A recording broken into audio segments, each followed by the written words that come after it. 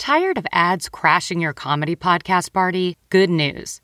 With Amazon Music, you have access to the largest catalog of ad-free top podcasts, included with your Prime membership. To start listening, download the Amazon Music app or visit amazon.com/comedy ad-free. That's amazon.com/comedy ad-free and catch up on the latest episodes without the ads. And here's your prescription.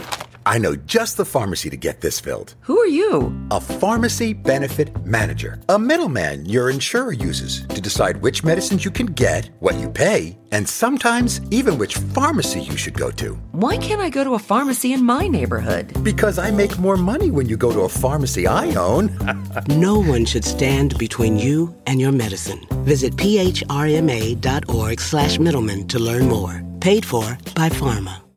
Welcome back, everybody. We just came up with our little own intro here.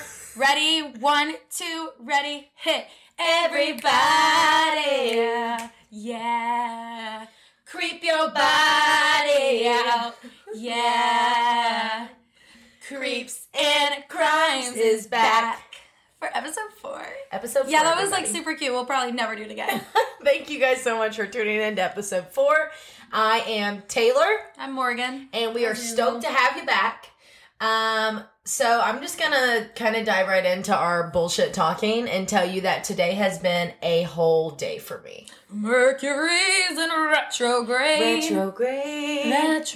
And she F's with me hard. I don't understand it, but y'all, I have broken 2 of my brand new wine glasses today, and I have literally a huge cut in my finger because of it. So, okay, that's all besides the point. Anyways, today is a crazy day. Mercury is in retrograde. Yeah. Just watch yourself. It's going to be in retrograde until, I think, early November is what I read today. Great, so we're effed. We're effed. So we don't swear. Right? No, we do eventually. So anyways, another thing that I wanted to talk about is the fact that I was listening back to our episodes, and for the past 2 episodes in a row, Morgan has brought up Twilight.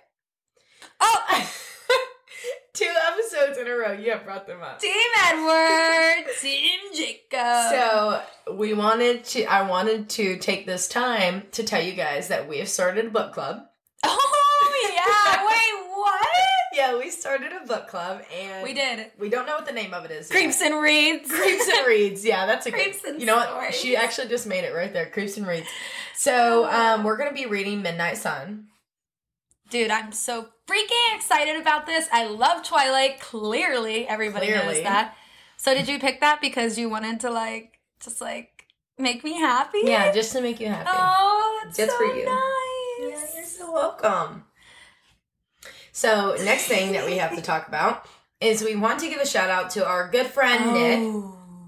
Yep, he is going to be rewriting our description, because if you have read it up to this point, it's trash. It's trash. It's literal trash. So he's going to rewrite that for us, and he's also going to help us build our website. So Nick is a really good friend of mine. He actually moved to Miami, and he is my Miami king, and we love him so much. He is literally a king, guys. A literal king. You should see his apartment. It's bougie as heck. And it's so gorgeous. It's and beautiful. I'm so excited to get all this done, so that way we can get our merch. Yes, our merch coming soon. I know you guys are you guys keep saying it's coming soon, you guys don't have shit. No, done. we literally didn't think that y'all would love it so much. Yeah, we're trying. We're trying. It's coming, we swear to God. And then another thing that we wanted to talk about is we don't ever want to get political on here. Mm-hmm. Ever. Yeah, but never. We do want to say that you guys need to go out and get your votes in. Yes, so make sure you go vote, no matter what your political affiliation is. We don't care. We don't even want to know.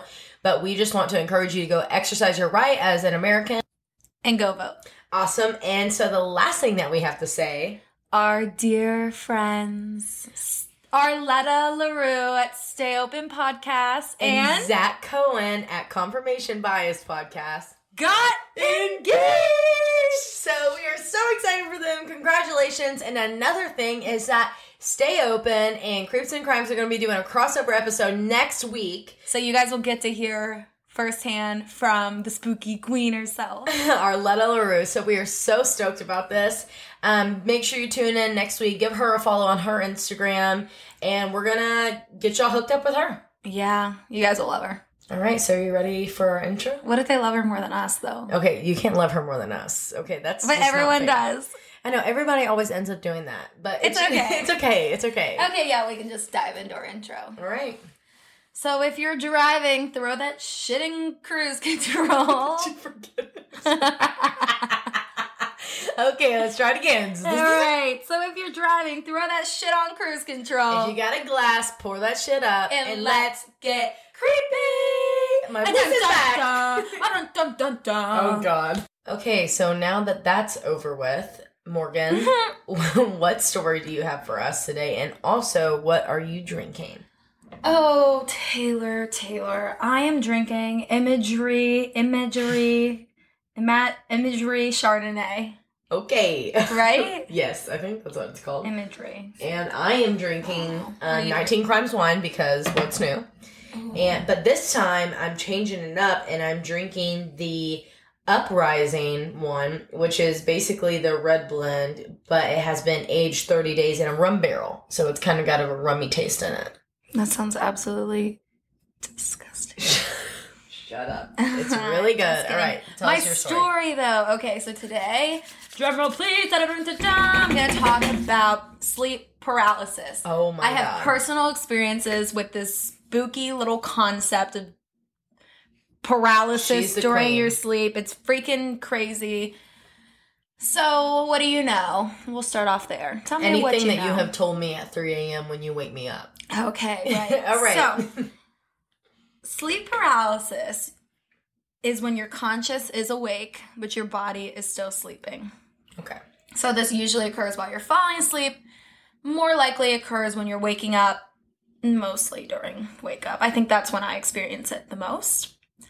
So the paralysis comes from the inability to move your body. So when I experience it, I lay there awake and I think my eyes are open. I know some people, their eyes are open, but I'm able to see like every single detail in my bedroom, you know, and I can't move my body. Some people experience shadowy figures in the corner, like myself. So I'm going to tell you about my first experience. I was maybe 10 or 12 years old. I'm not really sure. Somewhere around there. And I had just moved into a new bedroom in my house, my sister's room. Thanks, Marley. Really appreciated that. So if you were looking at my bedroom, there was a little hallway that led to the door. So I couldn't necessarily see my door from my bed where I was laying. Okay. And I had this little desk fan. I don't know if you remember those little tiny metallic fans. Do you know what I'm talking about? Yes, I used to have have them in every color. With me. Yeah. I used to have a blue one and a pink one. So I had a silver one, and it was so loud. I just remember because my older brother had one, my sister had one, and I just remember mine was so much louder. So I had woken up in the middle of the night, and I thought that I was still sleeping, but apparently, my mind was awake. I didn't know what was going on. I was 10. And I just remember my fan, this was what first started off, my fan started going so slow. And it was so loud, but it was just slowing down, and it was making me like seriously irritable. And then from the corner, or in the corner of my bedroom where that hallway was leading to my door, I remember seeing this dark shadow. And I remember it was like kind of moving with the pace of my fan spinning. Nope, time to move out. And it was just like coming closer to me and closer to me. And I remember laying there and I was trying to scream, Mom, and like nothing was coming out of my mouth. I was trying to jolt myself up. Nothing was coming. I wasn't moving. And I felt like I couldn't breathe.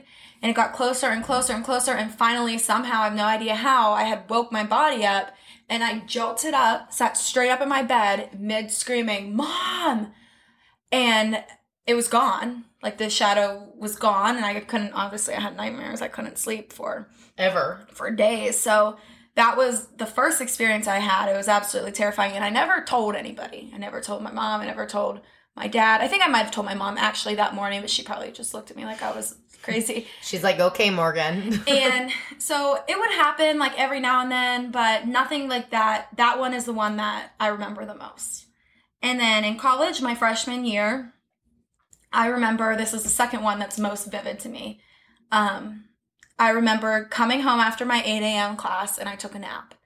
And I had... Oh my God, those were the best naps. Yeah, because I didn't have class till like 1. I'm like, I love living on campus. So I had turned, I was actually laying on my side. So I had turned facing towards the wall. And I remember that I had woken up, and it was like almost as if, I wasn't awake. I was in sleep paralysis. But it was almost as if my head had turned towards the whole entire room, because I could see that room, but I knew my body was facing the wall. And you had a person that slept also in your room. Yes. So I had a roommate. And she... Yeah, not a person that slept also in your room. A roommate. Yeah, so I had a roommate, and she was always gone early in the morning. She was a morning person, so she had all of her classes in the morning. Kelly, my girl. So I remember sleeping, and I could see my whole room, and I just remember I wasn't able to move. I felt like I couldn't breathe again. I was like, oh my God, it's happening again.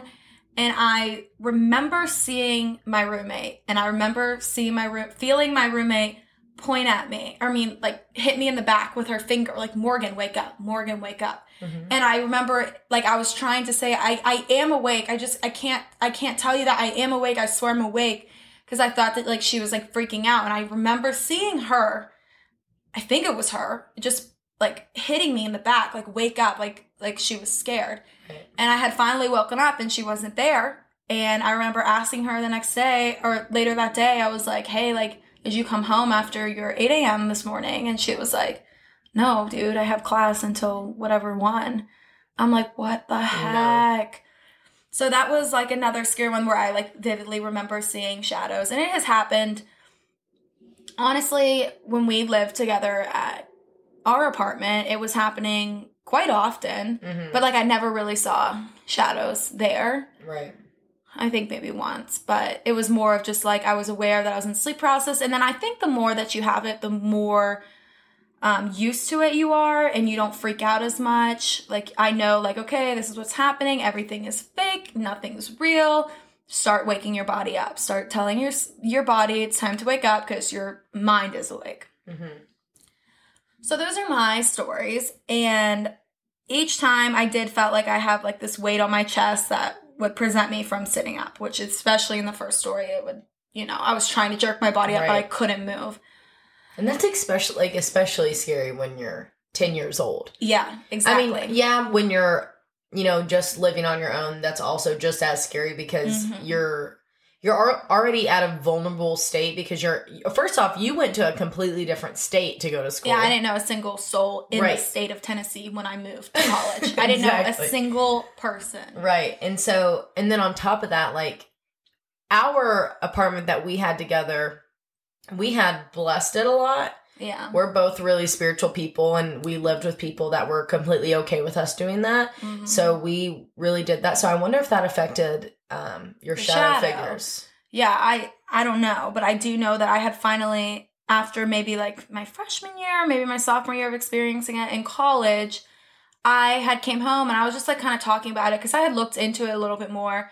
And I remember talking about it like with my brother and my mom, and my brother was like, yeah, that's happened to me. I'm like, what? He's like, yeah, that's happened to me at my apartment in college. And he lived in like this older house upstairs above like some type of business. And he was like, I remember seeing shadows standing in the doorway. He said it happens to me all the time.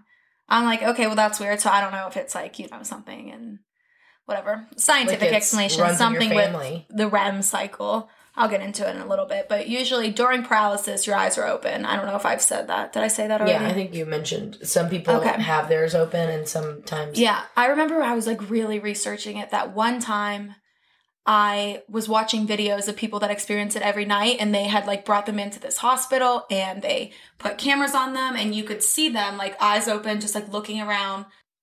It was super creepy to watch, and I hope I don't look like that when I'm sleeping. I would never ever put cameras in my room while I'm sleeping. Would you?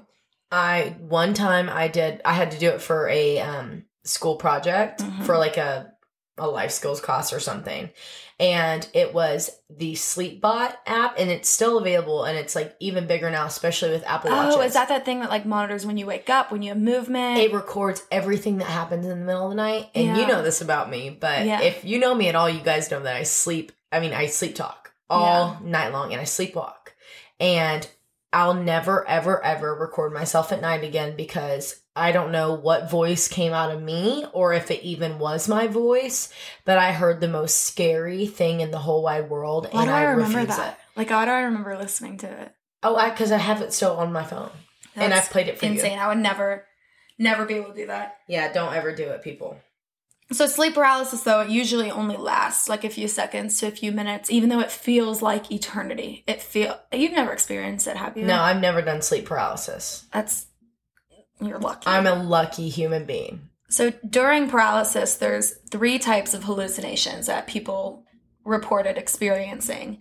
The first one is intruder hallucination, which is that shadow in the corner of the room. You feel like somebody's there or something is there in your room that is not supposed to be there. The second one is incubus hallucinations, and that's the sense of pressure on chest, like, feeling like you're getting suffocated and you're not able to breathe. And the other one's an out-of-body hallucination. So I don't know where the out-of-body hallucination ties into lucid dreaming. I don't know if the two go hand in hand, but lucid dreaming is an out-of-body experience, right? Yeah, whatever. I don't know. I guess I can jump into the scientific explanation. Nobody likes that, but we don't believe it anyway, do we, guys? No. Right. So they say that sleep paralysis is just a mixed state of consciousness in which, the elements of being awake are combined with your REM cycle, which is your rapid eye movement sleep. So during REM, you most often have vivid dreams. And because of the vivid dreams, the REM state paralyzes our muscles in order to protect our bodies from making dangerous movements in response to what we're dreaming about. Got it. So they're just saying that like those states of consciousness are getting mixed up. Pretty boring. I know. We don't believe that though. So 8% of people experience sleep paralysis, which is not a high number. No, you're the 8. I am one of the 8. So there's a few different cultural beliefs on what sleep paralysis is. I'm so excited for this. But a lot of them have very similar ideas. Okay. So in Fiji, they believe that a demon who is deceased relative is coming back to discuss or finish unfinished business. And that's the shadow that you see. No demon. No demon. No, I hope to God I'm not seeing a demon. You're not. In Iran and Pakistan, they believe that is a demon taking over your body. Oh my God, no. Could be an enemy, or it could be an enemy performing black magic on you. That's more reasonable. At like the same time that you're sleeping. I'm just going to try to fly through these because there's a bunch of different Keep going. I'm so excited things. For this. So in Brazil, all of these are like folkloric tales, you know. Right. So in Brazil, they believe that it is a creature who has long fingernails and walks on rooftops at night. And the creature is called Pisadira. I don't know. Something like that. Don't come at us. And she comes into the houses and she just walks on the chests of those sleeping. So that's why it's heavy on your chest. Which creates the heaviness on your chest. Okay. That's in Brazil. In Spain, they believe that it is a black animal, often a dog or a cat. Oh my God, Satan. And they refer to this animal as Pasanta. Mm-hmm. Just ignore me again on the pronunciation. So they believe that this animal invades people's homes and sits on their chest while they're sleeping, which makes it difficult to breathe and causes nightmares. In Canada, they refer to the shadow as the old hag, and that comes and sits on sleeping people. So I don't know why. It's the old hag. The old hag. The old hag is here. The old hag. It's the old hag in the corner. Vietnam and Laos, Laos, the country.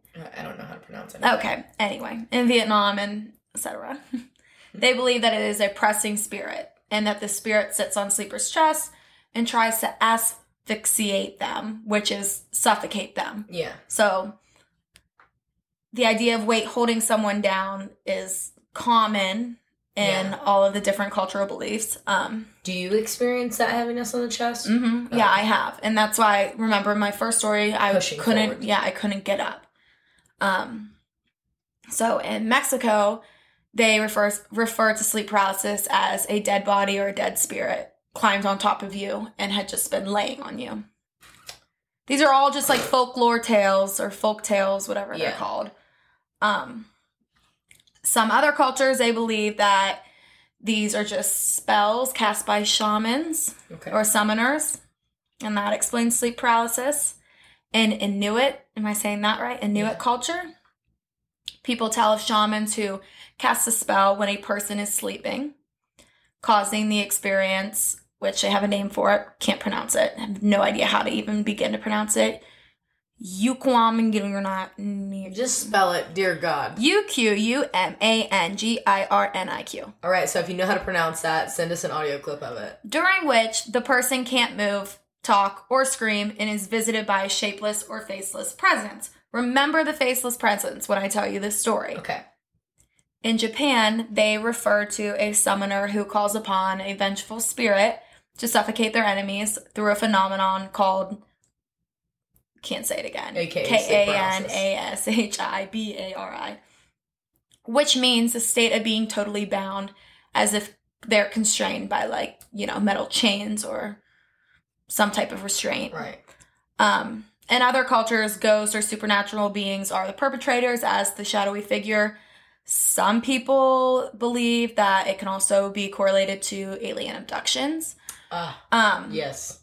Out of all the cultural beliefs, you can come to the conclusion that nobody thought that whatever this shadowy figure in your room, it is not a nice spirit. It is an evil spirit, and it's trying to harm you. Okay. Which is terrifying. And don't tell me that this is just something in the REM cycle. Whenever 1, 2, 3, 4, 5, 6, 8 to 10 different cultures, I'm sure more. This is just, I'm not going to read through all the cultures, believe that this is something supernatural, paranormal, something's... Once again, scientists, don't come at us with your bullshit. We don't want to hear it. Exactly. So I then come across this research study, and they had asked 30,000 people, what was your experience of sleep paralysis? The top answer is that they experienced a demon or another supernatural being in their presence. The second top answer was that they felt crushed or strangled during sleep paralysis. And the third top answer was an intruder. God. So then they asked the same 30,000 people how scared they were during sleep paralysis. Over 50% of the people said 10 out of 10, terrified. Yeah. And then it goes all the way, 13%, 8 out of 10, 10.2%, 9 out of 10. All very high numbers. They asked those same 30,000 people, what age did you first have sleep paralysis? And 50% said in the age of 13 and 19 years old. Then the next highest answer was 20 to 29, which is when I experienced it. I was 10 or 12. I mean, I don't know the exact number. I could have been 13, whatever. So, what is your take? I don't want to believe it's demonic. I do want to think it's a darker spirit, but I don't want to think it's demonic. But I do not think it is something within your REM cycle that brings it. Me neither. It's something supernatural. And if it was your REM cycle, then why aren't more people experiencing it? Right, it wouldn't be just 8% because it's not like just 8% of people have dreams. Because exactly. Everybody has bad dreams. Everybody has vivid dreams. Right. Well, I mean, I hope everybody has vivid dreams. Most people I know. Yeah. All although right. my boyfriend, he never later. Dreams. So I do They just don't remember it. Yeah, that's what I think. I remember every single dream down to the detail. Me too. I've said that. I used to write them down. Yeah, dream journal. Maybe we should start that. Oh my God, let's start that up again since we've started this podcast and started reading dark Creeps shit. Creeps and Dream Journal coming soon. Creeps and Dreams. So I do just want to read this little excerpt. I had joined this Facebook group, and everyone kind of talks about their own paranormal experiences. And this is a post from 2018. So I'm only going to give you guys her first name, and I'm going to read it to you from her personal perspective. So this is a post from Rachel. Hello. Thank you to my BFF for talking me through this early this morning, but sleep paralysis has made its presence once again. Usually when I experience sleep paralysis, it's the same exact scenario every time. It isn't something that happens all too often, and for me, it's very easy to remember it. But this time, it was way different. Drastically different. So different, I think we've decided I'm going to burn some sage, even though I know that all of it's fake and it's just my brain being stuck in the sleep cycle, but good God. Okay. So I'm at this restaurant thing. I don't know. It looks like one. There's 2 guys sitting at a table and I go to meet them. The one is like laying down on the bench. I lean into him and kind of hug him, I guess. And then suddenly he melts. Next thing I know, I'm awake and we're in my bed. But the melted guy had turned into this huge black mass that was holding me uncomfortably tight and close to it, up against it. It was screaming at me, mocking me to wake up in this super raspy, demonic sounding voice. It started thrashing with me still in its arms and laughing at me, and it wouldn't let go. I tried calling out to my dad, which made it worse. Then I woke up. I don't think it actually was that long, but it felt like eternity. I'm spooked. The mask had no face, so how the hell was it talking? I could see it laughing, like I could read its expression, even though there was no face, and it was a solid black mass, like a shadow. It's spring break where I'm at, and I'm the only one in my house, not in school, and I'm about to be alone for the week, most likely, and I am panicking. So then we go back to the Inuit culture. You're not okay. Oh my God, I want to light the sage. I'm covered in goosebumps. That was the first time I was hearing that, y'all, and I'm literally sick at my stomach. Yeah, dude, I don't even know what I would do.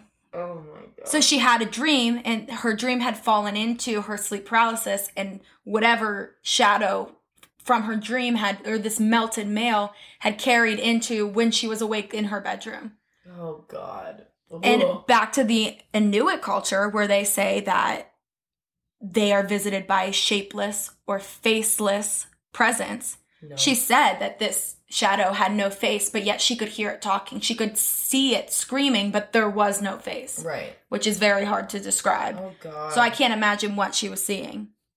Absolutely terrifying. Rachel, if you ever hear this, I'm sorry that you had to experience that. Oh, my God. Thank you, Rachel. Thank you, Rachel, for sharing, your crazy for being comfortable story. enough to share your crazy story. I'm going to read another public post from a woman named Annabelle. Again, I'm going to read it from her perspective. She says, "All right, gonna sound crazy, but totally okay with that. My fiance and I's apartment definitely has stuff going on. So I'm sensitive. I have been for a while. Anyway, some backstory. My sophomore year of college, I started having weird shit happen in my dorm, like shadow figures. There was this one thing that would hang out in the upper corner of my room that was just like a black mass of negativity. It was weird.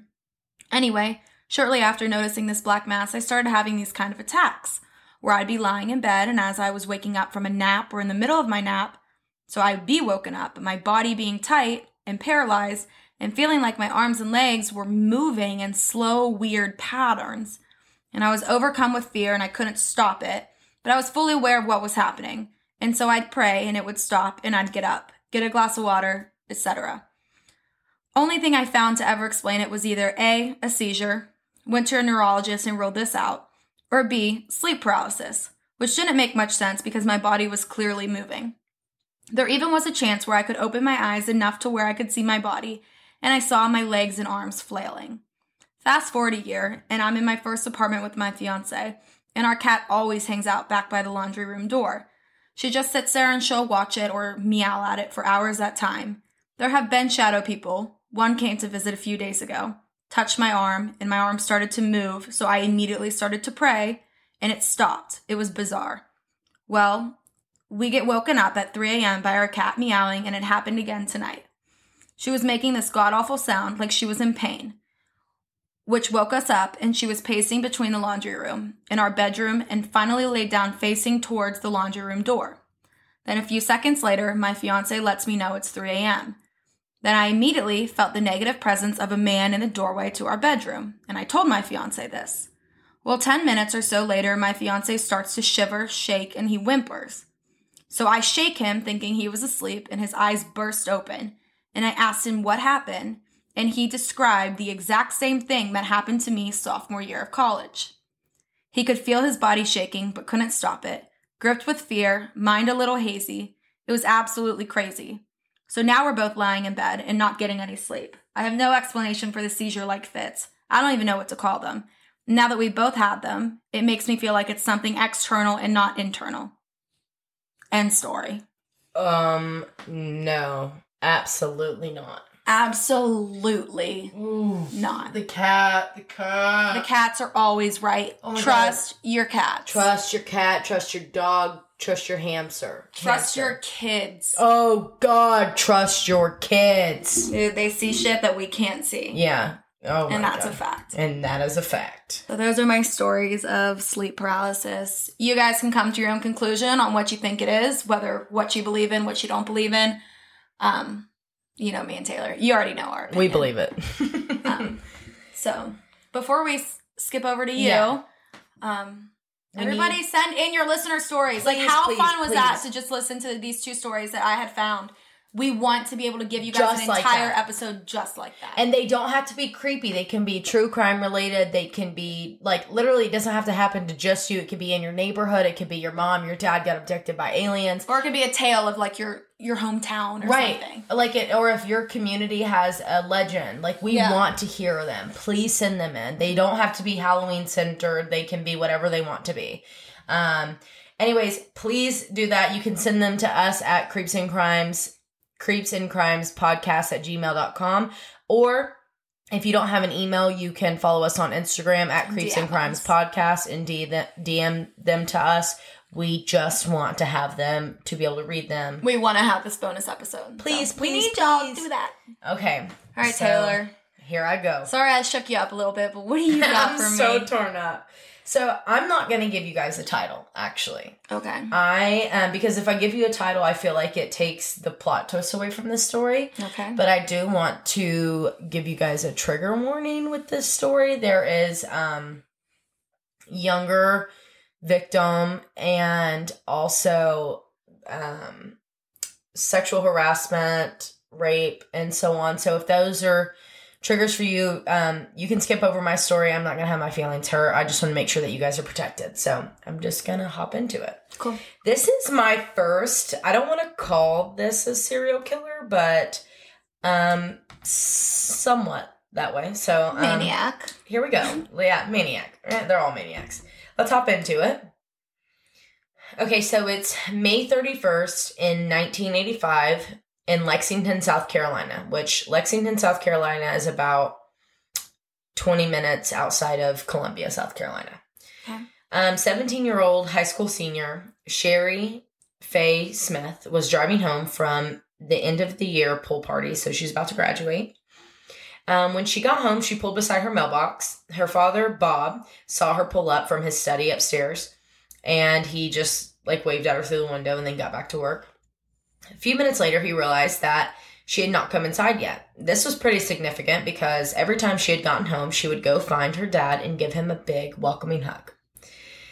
So he looks outside one more time, realizing that her car was still outside by the mailbox, the engine was running, her purse was inside, and the driver's side door was wide open. She was nowhere to be seen. Sherry had a rare form of diabetes, and she would have never, ever left intentionally without her medication on her, and it was in her purse. Bob goes and gets his wife and tells her what's going on, and they immediately call the police and explain the situation. The police assume that she was just a runaway, considering that she was a few days away from graduating high school and literally 3 weeks away from her 18th birthday. Her parents began to plead and explain that she has a rare illness and she would have never, ever, ever left without her medication, and it was in her purse, so she would literally die without it. After this, the police began to understand the severity of all this, so they start a search party, and this search party actually happens the weekend of her high school graduation. It included all local, state, and federal law enforcement and hundreds of volunteers from her community.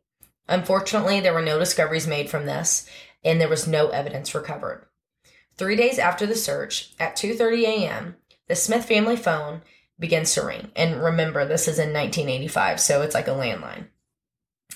Sherry's sister, Dawn, answers the phone. The caller on the other line claims that he had abducted Sherry from her car at gunpoint. He never demanded any money, so he wasn't holding her at ransom. He just wanted to let them know that he had her. Okay. Asshole. Right. To prove that he was legitimate, he describes the exact clothing that she had on. the day that she was abducted. And it was confirmed. He has Sherry. He tells the family that Sherry is still alive and that a letter will be arriving in the mail soon from her. The police get this letter from the post office literally immediately. And on a yellow sheet of legal paper, Sherry had written on the very top, last will and testament. Wait, what? And this is a 17-year-old. Remember this. Right. So, my sources for this are, and That's Why We Drink podcast, which is my favorite podcast of all time. I love you, Christine and Em, if you ever hear this. And Murderpedia, and as well as an investigation discovery episode. So on And That's Why We Drink, Christine went through and did a lot of research and found this letter, so I wanted to give her credit for the letter. So this is what the letter says. On the very top, it says the last will and testament, and then it's dated June 1st, 1985, 3:10 a.m. And it says, I love y'all. I love you, Mommy, Daddy, Robert, Dawn, and Richard, and everyone else, and all the friends and relatives. I'll be with my father now, so please, please don't worry. Just remember my witty personality and all the great special times we shared together. Please don't ever let this ruin your lives. Just keep living one day at a time for Jesus. Some good will come out of this. My thoughts will always be with you and in you. Casket closed, please. I love you all so damn much. Sorry, Dad. I had to cuss for once. Jesus, forgive me. Richard, sweetie, I really did and always will love you and treasure our special moments together. I ask one thing, though. Please accept Jesus as your personal savior. My family has been my greatest influence on my life. I'm sorry for the cruise money. Someday, please go in my place. I'm sorry if I ever disappointed you in any way. I only wanted to make you proud because I have always been proud of my family. Mom, Dad, Robert, and Dawn, there is so much I want to say that I should have said before now. I love you. I know y'all love me and will miss me very much. But if y'all stick together like we always did, y'all can do it. Please do not become hard or upset. Everything works out for the good of those who love the Lord. All my love always. I love you all with my whole heart. Signed, Sharon Sherry Smith. P.S. Nana, I love you so much. I kind of always felt like I was your favorite. You were mine. Oh my goodness. Yeah, that one's really hard to read. Because it's coming from a 17-year-old girl that is knowing that this is the last thing she's ever going to say to her family. To her family, yeah. Oh my God. Okay, so after recovering this letter, the FBI immediately gets involved. They take over the entire house and tap all the phones. They escort the entire family wherever they need to go, just in case this was like a family targeted ordeal. So they would take the mom to the grocery store, they would take the sister wherever they need to go, the brother, so on. All the while, calls continue to come through. This man is just taunting the Smith family. 8 calls were made in all. Each time he explains that Sherry is still alive. In one call, he describes raping her and tells her mother, quote, Sherry is a part of me now. Mentally, physically, emotionally, spiritually. Our souls are one. What? Fucked up motherfucker. Sorry, y'all. That was just... That's sick. Sick. So like I said before, the FBI had been trying to tap and track all these phone calls, which they find that these calls are actually coming from a payphone that is approximately like 20 miles away from the family home. So on the 8th and final call, the killer tells the family that he had wrapped Sherry's head in duct tape and suffocated her before giving them directions to her body. This dude is an absolute sicko. Literally. So I forgot to mention this. Most of the time, he had been on the phone with her sister, Dawn. He had reacted really well to her, and he would stay longer on the phone call, so the FBI have her answering. Was she younger? I'm not really sure. I'll get back to you on that. So, on the 8th and final call, I already told you guys that. Never mind. Let's keep going. They immediately go to the location that the man had given them, and they find her body, just as he had described. However, it was extremely decomposed, therefore making it very difficult to identify her cause of death. After an autopsy, they loosely are able to determine that she had died of suffocation or dehydration, which would have been a result of her rare form of diabetes. They couldn't even confirm the rape allegations that he had claimed, but after the autopsy, they had confirmed that despite what he had said, she had actually been murdered within the first 12 hours of being abducted. So now, the killer continues to call the Smith family home, taunting them, and they have to answer because the FBI literally has to have them answer so that they can tap the phones and try to track where this is coming from. He even called to discuss funeral arrangements. Oh my God. Yeah. Anyways, so this manhunt ensues for this killer, and it actually became the largest in South Carolina history. And while this is all taking place, the killer strikes again. 2 weeks after Sherry's kidnapping on Don't even tell me the sister. No, it's not sister. On June 14th, 1985, Deborah Mae Helmick, a 9-year-old girl, was abducted while playing with her siblings in the middle of the day.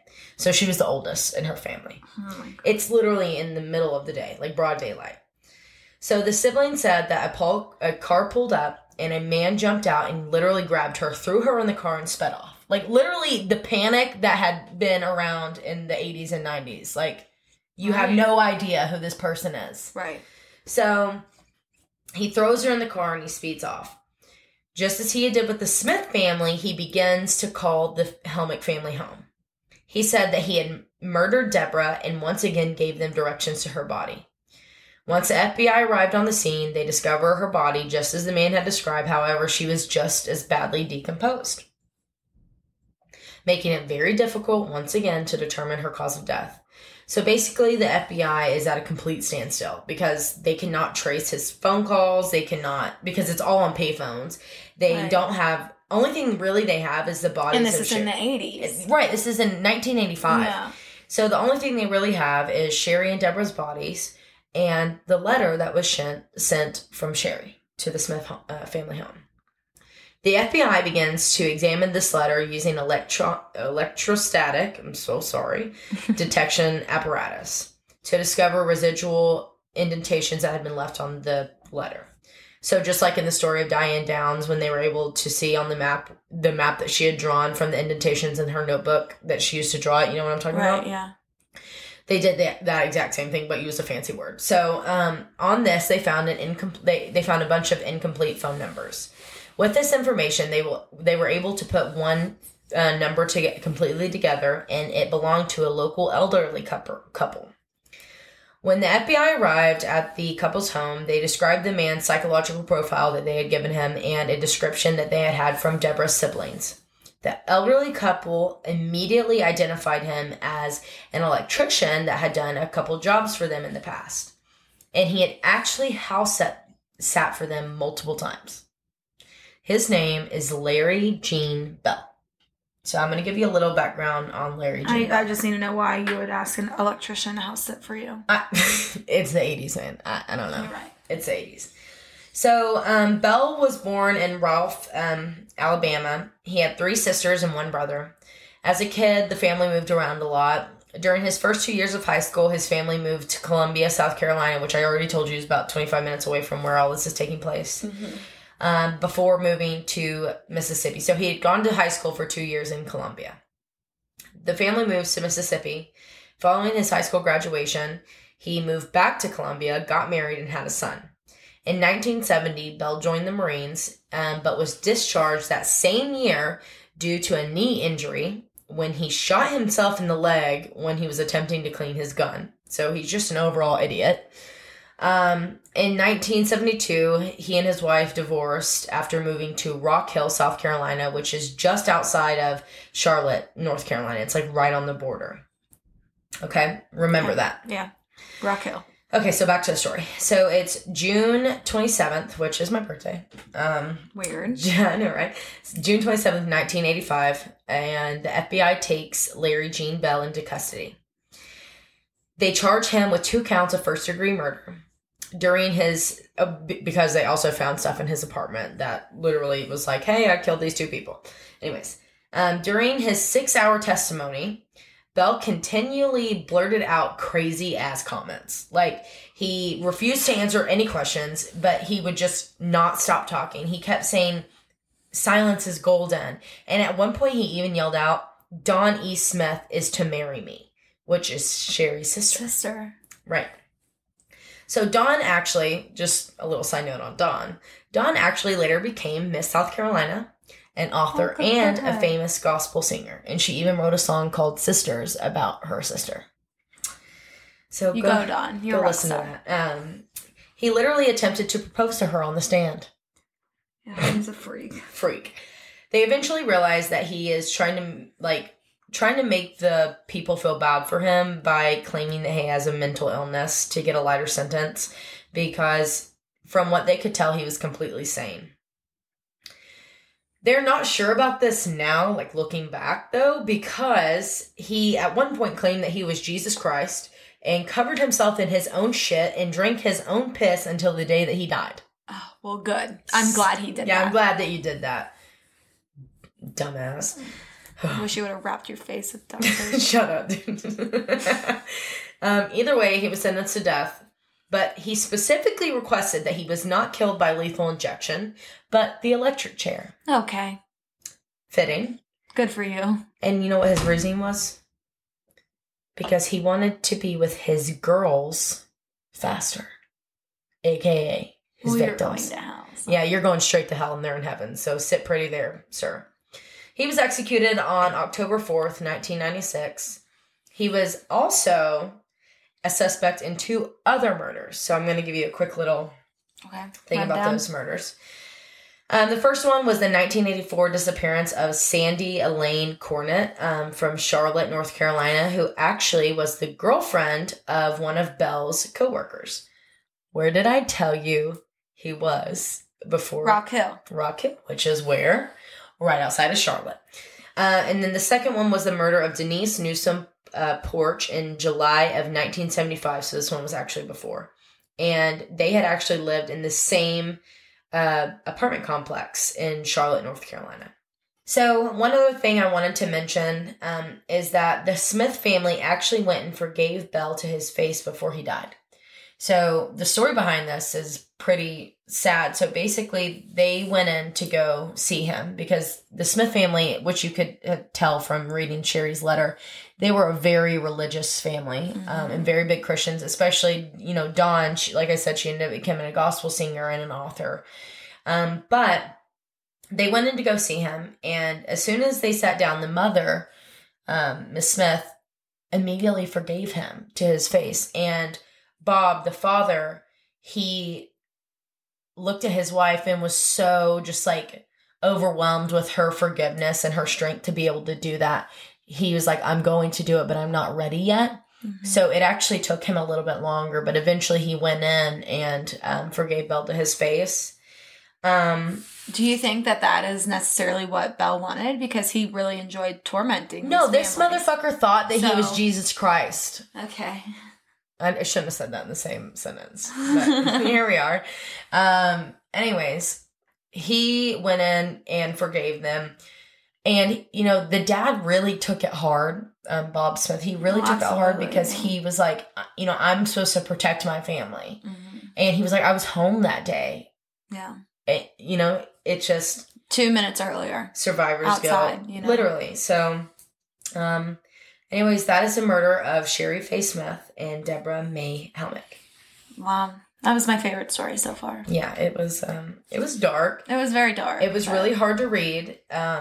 Especially, I actually didn't read the letter out loud. I actually didn't even reread the letter after I wrote it because of how emotional it made me. I almost choked up talking about it. However, that is my first semi-serial killer. Yeah. And hopefully we can build on that. It was good. So next week is our Halloween episode. And then after that is our bonus episode. Listeners. And we are so excited. Don't forget that Stay Open's going to be with us next week. It's going to be fun. You're going to love it. You're going to love her. So now I'm going to give you a quick reminder about our creepy accounts. Send those in, y'all. Any stories. We want anything. Anything.